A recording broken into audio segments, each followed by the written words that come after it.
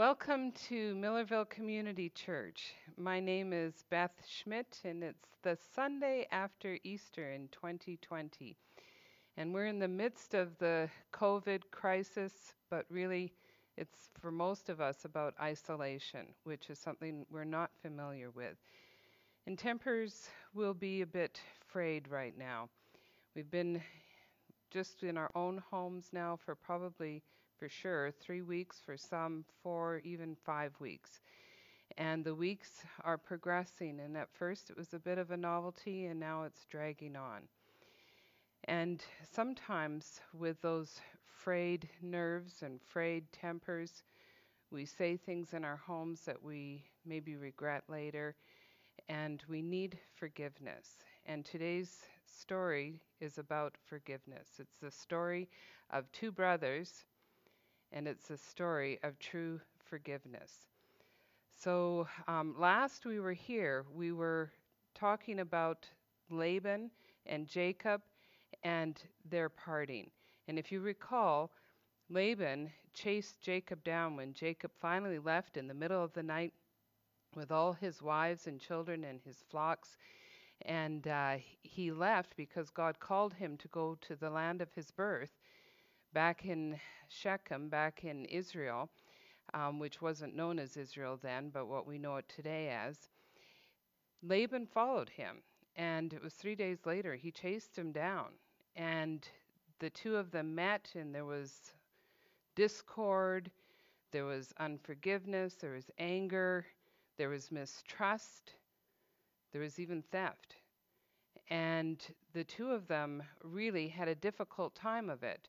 And what they finally agreed to is they agreed to what they called a truce or a covenant between them, but they called the place Mitzpah, which means God is our witness. God is the one who will watch over this covenant, because they really did not trust each other.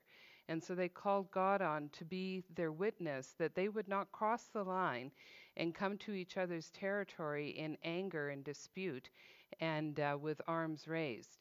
So that was where they were able to get to. That's not forgiveness. That's called a truce. And there's a big difference between a truce and forgiveness. So let's open in prayer. Father, we just pray that you would speak to us, that our hearts would be before you, and our face would be able to see your face, face to face, Peniel.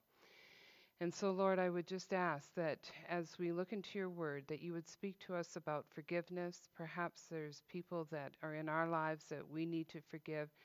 Perhaps there's somebody to whom we need to ask forgiveness. And we would ask that you would be teaching us out of your scriptures, your powerful word that you have given to us, that we might have understanding of ourselves, of you, of your ways, and of how you are calling us to live out in your ways.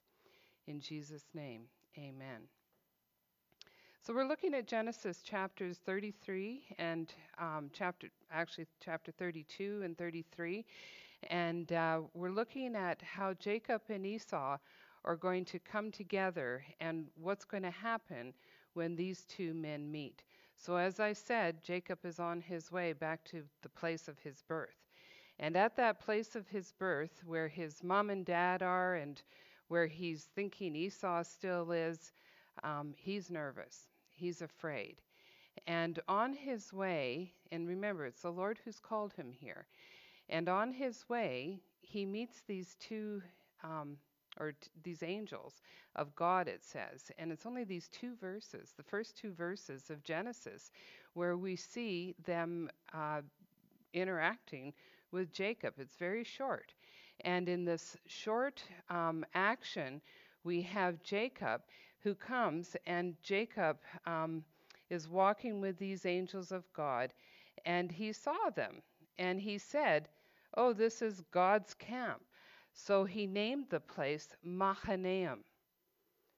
Mahanaim. That means the place of two companies. So once again, just like at Bethel, we see Jacob naming the place of God.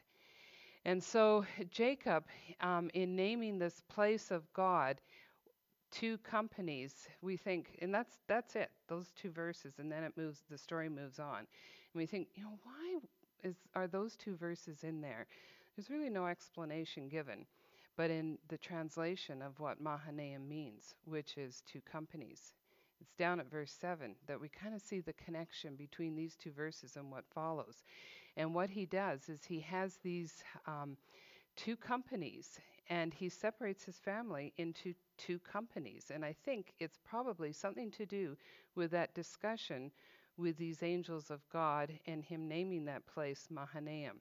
So he separates all of his flocks and his herds and everything else into two companies. Because remember, his fear of Esau is great. When he left Esau, he had cheated Esau, and Esau was angry with him, and so angry that he even threatened to kill him. And so he threatened to kill Jacob last we saw him. So it's no small thing that Jacob is feeling this threat as he goes back to his homeland. Remember, they don't have any way of communication. There's no means of being able to communicate with one another. And so it's been 20 years since he was there. And this 20 years later, he's coming back. He has no idea of what is happening with Esau. So he comes up with this idea, and he thinks, well, I'm going to send messengers ahead of me. It was kind of a prudent thing to do. And so he sends these messengers ahead to find out, what's going on at home. What's happening in the territory that I left 20 years ago? Are mom and dad even still alive? Where is Esau? And how is Esau doing, and how has he fared? And he gives all these questions to the messengers, and they carry on, and they go to find Esau and to come back with a report to Jacob. So off they go, and they make their way down into the area where, Isaac and Rebekah live, and no Esau there. And it would seem that, through the discord about the wives that Esau married, that he's actually moved down into his wives' area where they came from, which is south of where Isaac and Rebekah live, in a place called Seir, which later became known as Edom, named after Esau. And so he's moved down to Seir, Seir, and he's living there amongst the Ishmaelites. He had married an Ishmaelite woman. And so that's where he's living amongst the, remember that Ishmael and Isaac were half brothers, and it did not go well for them. Ishmael was very hard on Isaac and finally had to leave home because of it. And so there's discord between Isaac and Ishmael to a certain degree. And so he's gone down to live with these people that really are not in harmony with his mom and dad, or, what will become a broader family when Jacob returns. So here's Jacob. He sends these messengers down. These messengers have to keep going further south, so it takes a while for them to get back. And finally, they come back to Jacob. And now it would seem that he has actually, by sending these messengers, alerted Esau to the fact that he's returning. And so the men say to Jacob, when they get back, they say, well, we found him. And Jacob said, and how does it go? And they go, well, we have some kind of bad news, because Esau's on our heels. He's coming, but he's not coming alone. He's coming with 400 men. This was bad news indeed for Jacob, because he's thinking, you don't bring 400 men with you just to have a cup of tea. And so he's worried, and he's really in desperate need of help. And he's looking at his family, and yes, he's rich. He's got lots of livestock. He's got lots of children. He's now got essentially 4 wives, 2 wives and 2 maids that have borne children to him. So he seems wealthy, but he doesn't have a lot of fighting men. He's got some servants, but he doesn't have a stronghold. And here comes Esau with 400, it would appear, fighting men with him. And so Jacob is very afraid. And now, in his great fear, he turns to God. I have a mug, and that mug says on it, if you only turn to God and pray when you're in trouble, you're in trouble. And so Jacob's in trouble. He's at the end of his resources. And I have a question for us. Do we only turn to God? Do you only turn to God when you're in trouble, when there's nothing else you can do, when you've tried everything you can think of in your problem and you can't figure it out, and then you think, now I have to turn to God? I think there's a lesson here for us, and that is that if we have that daily walk with the Lord, we're not going to just turn to Him when we're in trouble. We're going to constantly be in His presence. And so this is a lesson that Jacob is still in the process of learning. Well, God has been with Jacob, and Jacob, in his fear, listen to what he prays. This is what he says. This is out of Genesis 32, and I'm reading verses 10 to 12. I am unworthy of all thy loving kindness, he prays to the Lord, and of all the faithfulness which thou hast shown to your servant. For my staff only I crossed this Jordan, and now I have become two companies. Deliver me, I pray, from the hand of my brother, from the hand of Esau, for I fear him, lest he come and attack me, the mothers with the children. For thou didst say, I will surely prosper you, and make your descendants as the sand of the sea, which cannot be numbered for multitude. So he remembers the promise that God gave to him, but he's not been really acting on it. But God has been faithful, and he has blessed Jacob. He's given Jacob all these children. He's given Jacob all these, the wives that he has. He's given Jacob he's going to be giving him land. He's promised him land, the land that he will show him, and he's calling him back to that land. And it was God who called him to leave Haran and come back down into the land that he had promised. God made all these promises, and more than anything, God had promised him the Abrahamic covenant. This is no small thing. That Abrahamic covenant promised to Abraham, his grandfather, to Isaac, his father, and now to him. And it's actually these three men in particular that the Abrahamic covenant went to, and others join in, but it's always under the Abrahamic covenant. So this is an amazing covenant that God has given to Jacob, and he gave it to him when he went with just his staff up to the north country 20 years ago. And so now God has richly blessed him, and God has been with him. And now Jacob is saying, oh God, if only you would be with me. He's not really quite getting it, although it's a very good thing that he has turned to God and asked for help. And God always is there. But, hasn't there been proof enough? Hasn't there been proof enough in Jacob's life that God is with him, that it's good for him? But, even at the end of his life, which comes quite a long time later, and, it's actually several years before he even dies, he says to Pharaoh, when he meets Pharaoh in Egypt, when his son Joseph has been through, the whole Joseph story, and Joseph brings his father down to Egypt to protect him during the famine.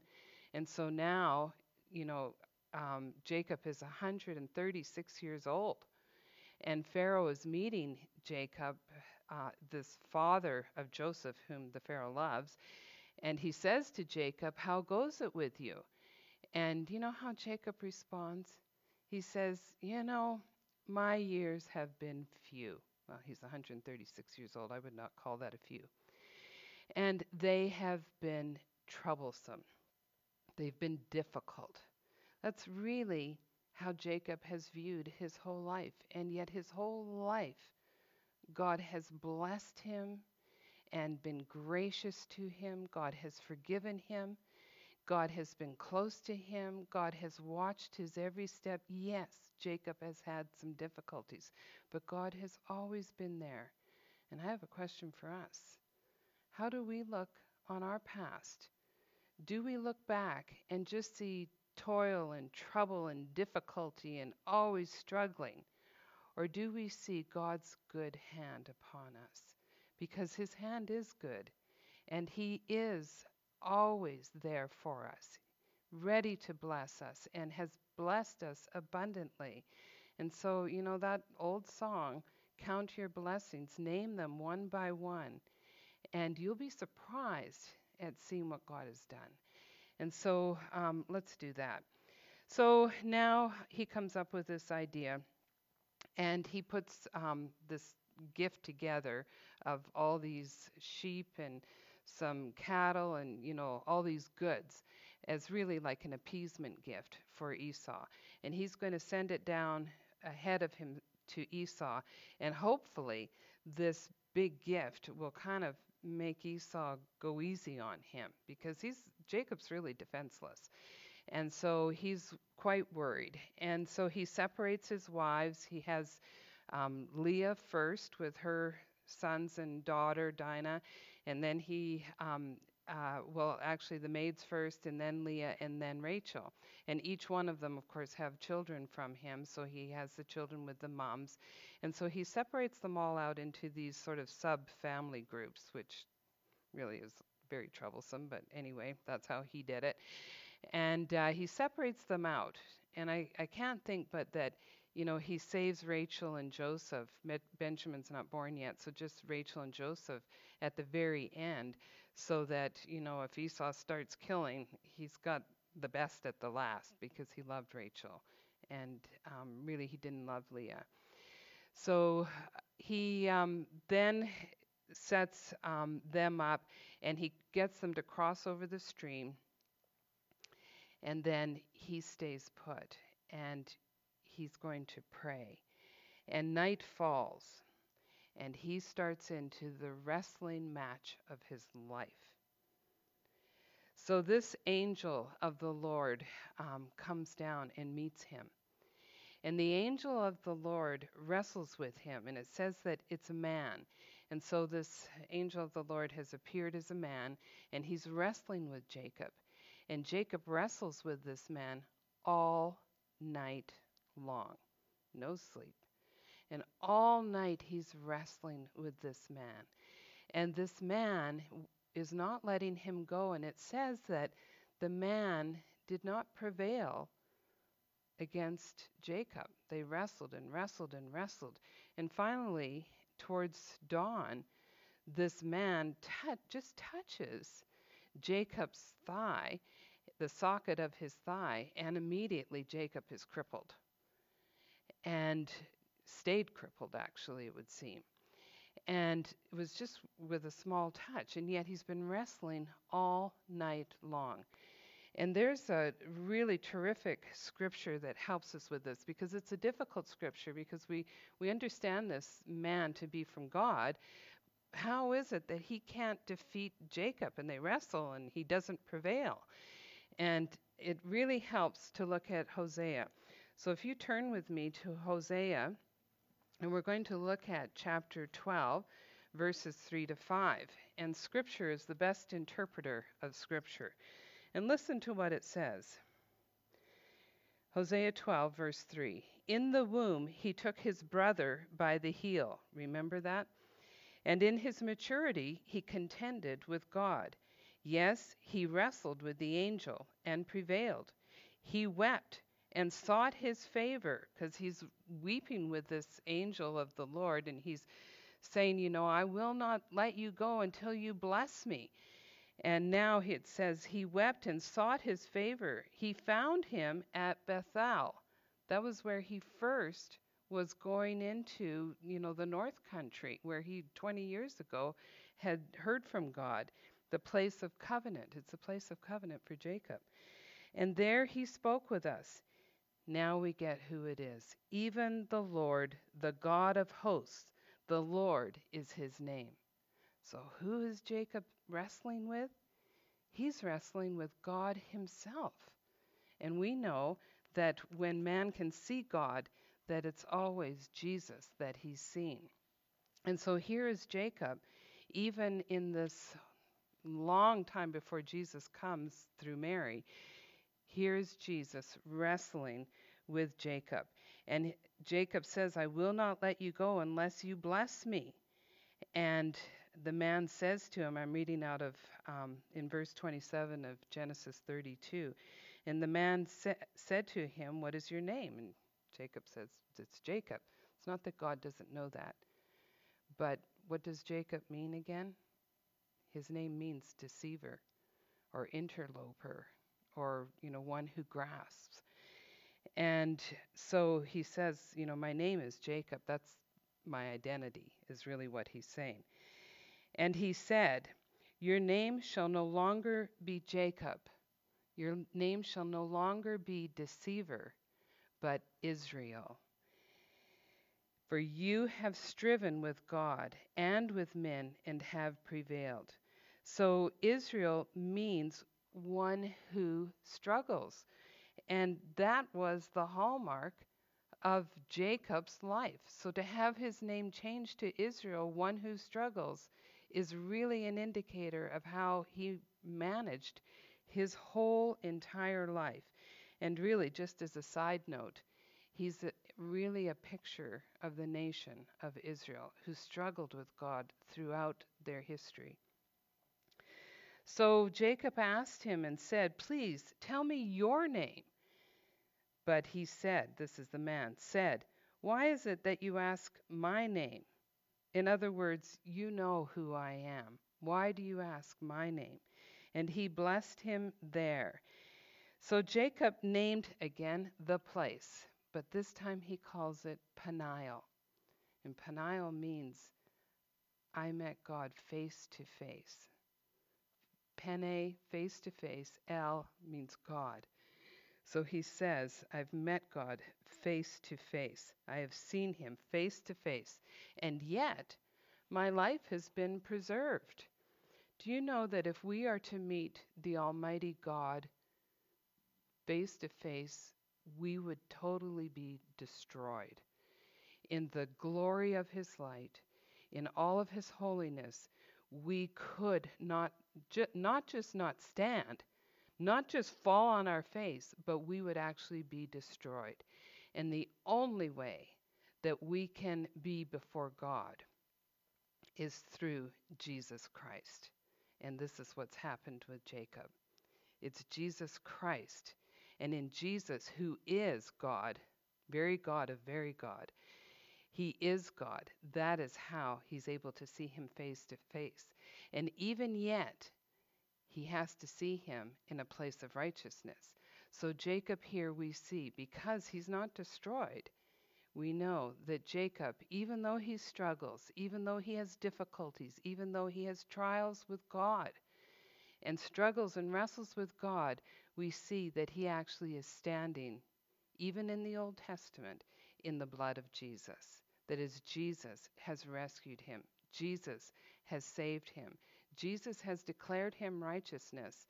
And because he's righteous, he is not destroyed. And so we see that really that is how any of us can be before the living God, is only through Jesus Christ, through his sacrifice for us, even Jacob. So he is fighting with him, and he finds out actually that there is a name for God given here, the Lord of Hosts.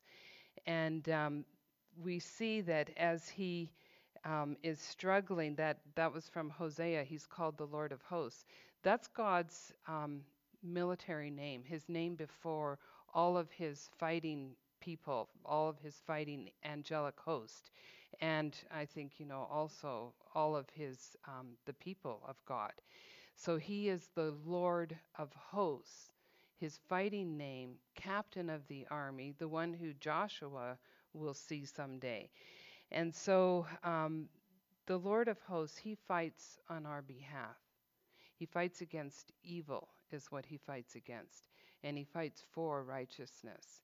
And for those who are righteous, he is our Lord of Hosts. He is our captain of our army.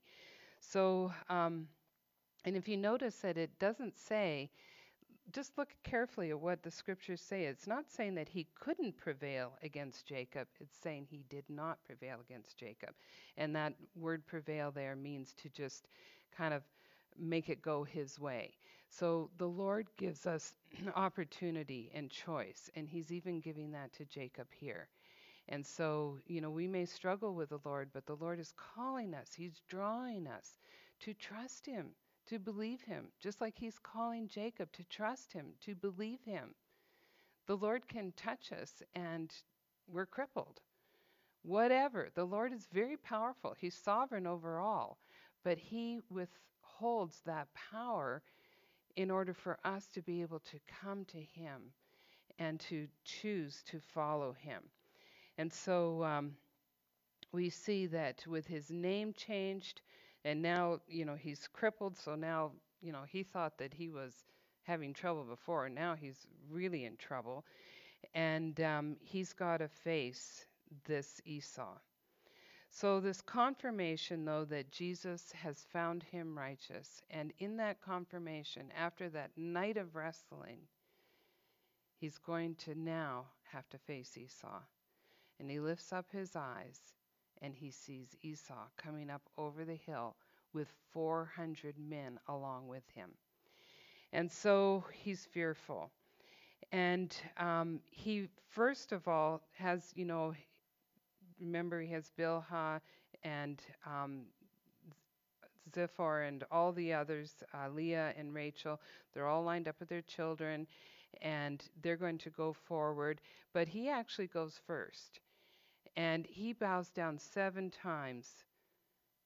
1, 2, and 7 times he bows down before Esau as he approaches Esau. And Esau from the distance sees him bowing down these 7 times, indicating this great humility that Jacob has before Esau. And really, he's physically demonstrating to Esau before he even talks to Esau that he is regretful, that he is sorry for what has happened, that he is sorry for the discord, that he is asking forgiveness, really. And so Esau, he has these 400. And so he's probably himself, just think about Esau's position. When they left, Esau knew that Jacob had the birthright and Jacob had the blessing from his father. And Jacob left, and he was under favorable circumstances. Even though Jacob fled, Jacob is the one under favorable circumstances. And he's quite conniving. 20 years later, he could be a lot worse than he was even 20 years ago. Esau has no idea what Jacob's going to be like. He doesn't know if Jacob has 400 fighting men or even more. He has no idea what he's going to encounter. And Esau doesn't really trust Jacob when he comes over that hill. And so he makes sure that he's got lots of protection with him. And so these 400 men come with him. And he's ready. He's ready, and he's just kind of waiting to see the lay of the land. And when he sees Jacob, 7 times to bow down in humility as he approaches him, Esau knows, he's come in peace. And instead of getting the fighting men to take arms and charge, he instead himself runs to Jacob, and he embraces Jacob, and he hugs him, and they weep, and they kiss one another, and they hug, and they just keep clinging to one another. All those years of fear, all those years of hatred, all those years of feeling unjustly done by, all that stuff is melted away in forgiveness. And Jacob, in his asking forgiveness, Esau gives him forgiveness. And we see these 2 brothers come together, and we never see them dispute again. Now, they don't live together. Remember, Esau has moved down to Seir. Jacob moves to Shechem, which is north of that, in the promised land, in the land of Canaan. And they live side by side, but peacefully. not at arms with one another. Now, down the road, their offspring are going to have terrible troubles, but these two men have reconciled. And the forgiveness that they have is lovely.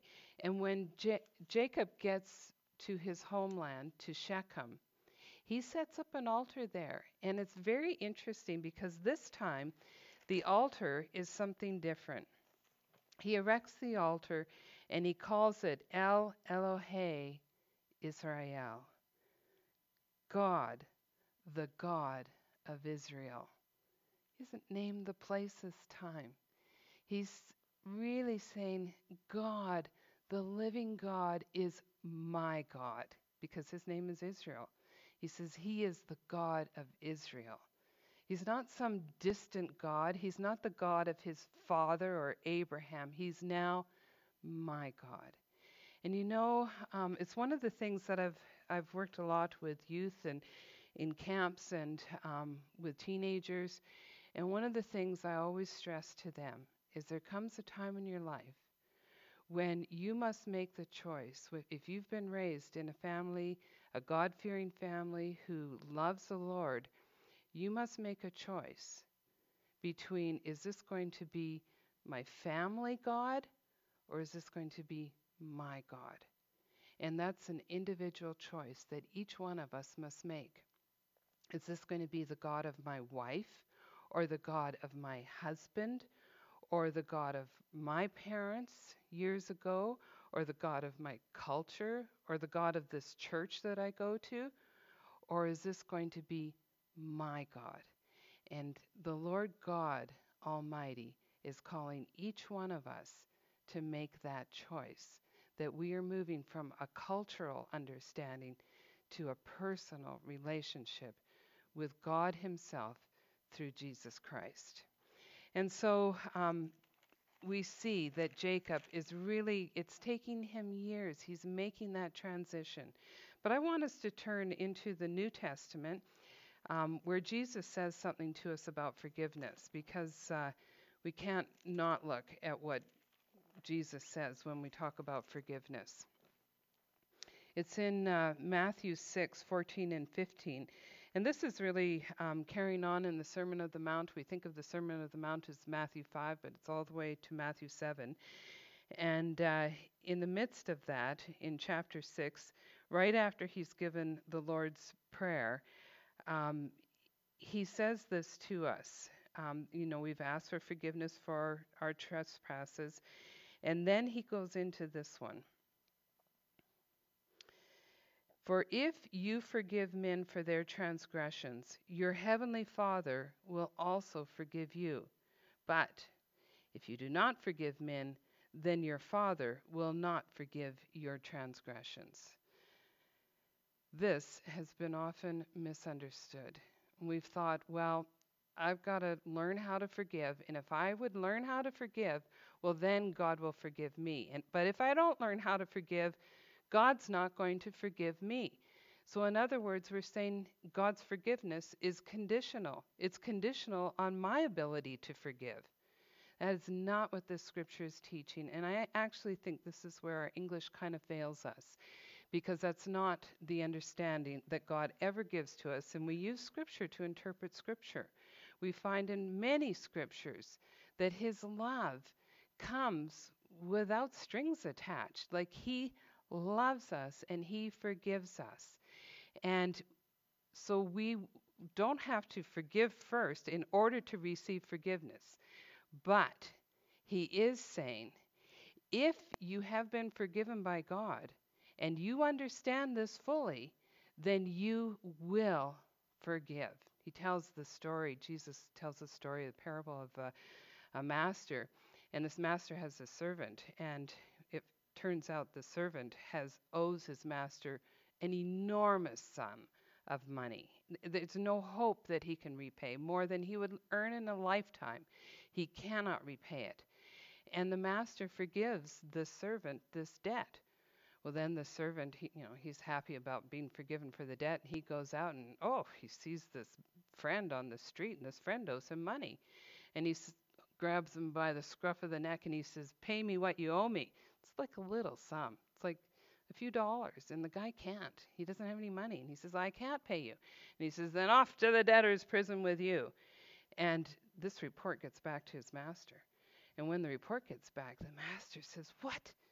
I forgave you so much. And this little thing, you can't forgive somebody else? And so Jesus is teaching us that if we really know God face to face, if we really understand how He has forgiven us, then we will see any offense that others have done against us as paltry, small, tiny in comparison to what we have offended God. And so God says, I forgive you. And if you really understand that, you'll easily forgive others. And forgiveness is not forgetting. Forgiveness is all about learning how to let it go. It's learning not to take action on the offense that some other person has given me. It's learning to let it go. And so God says that's what forgiveness is. That's understanding. That's having even just a glimpse of what the forgiveness of God is toward us. Dear friend, is there someone that you need to forgive? Is there someone who has offended you, and maybe it's been deeply? Maybe it's been a huge travesty. And maybe if other people knew about it, maybe they do, they would think this is horrible.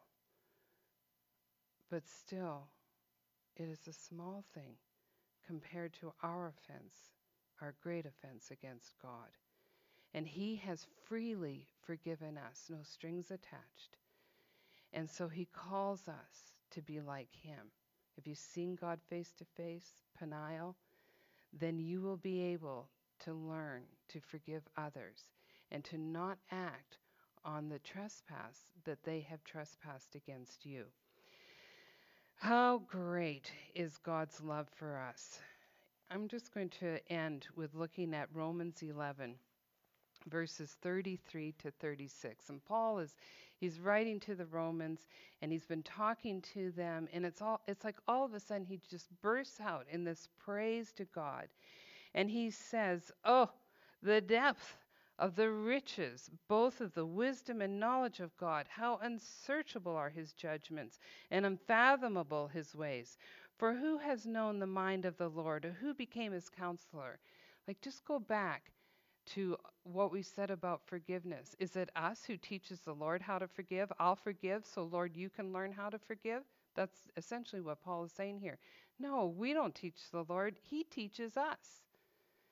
And He's forgiven us so that we can learn to forgive one another.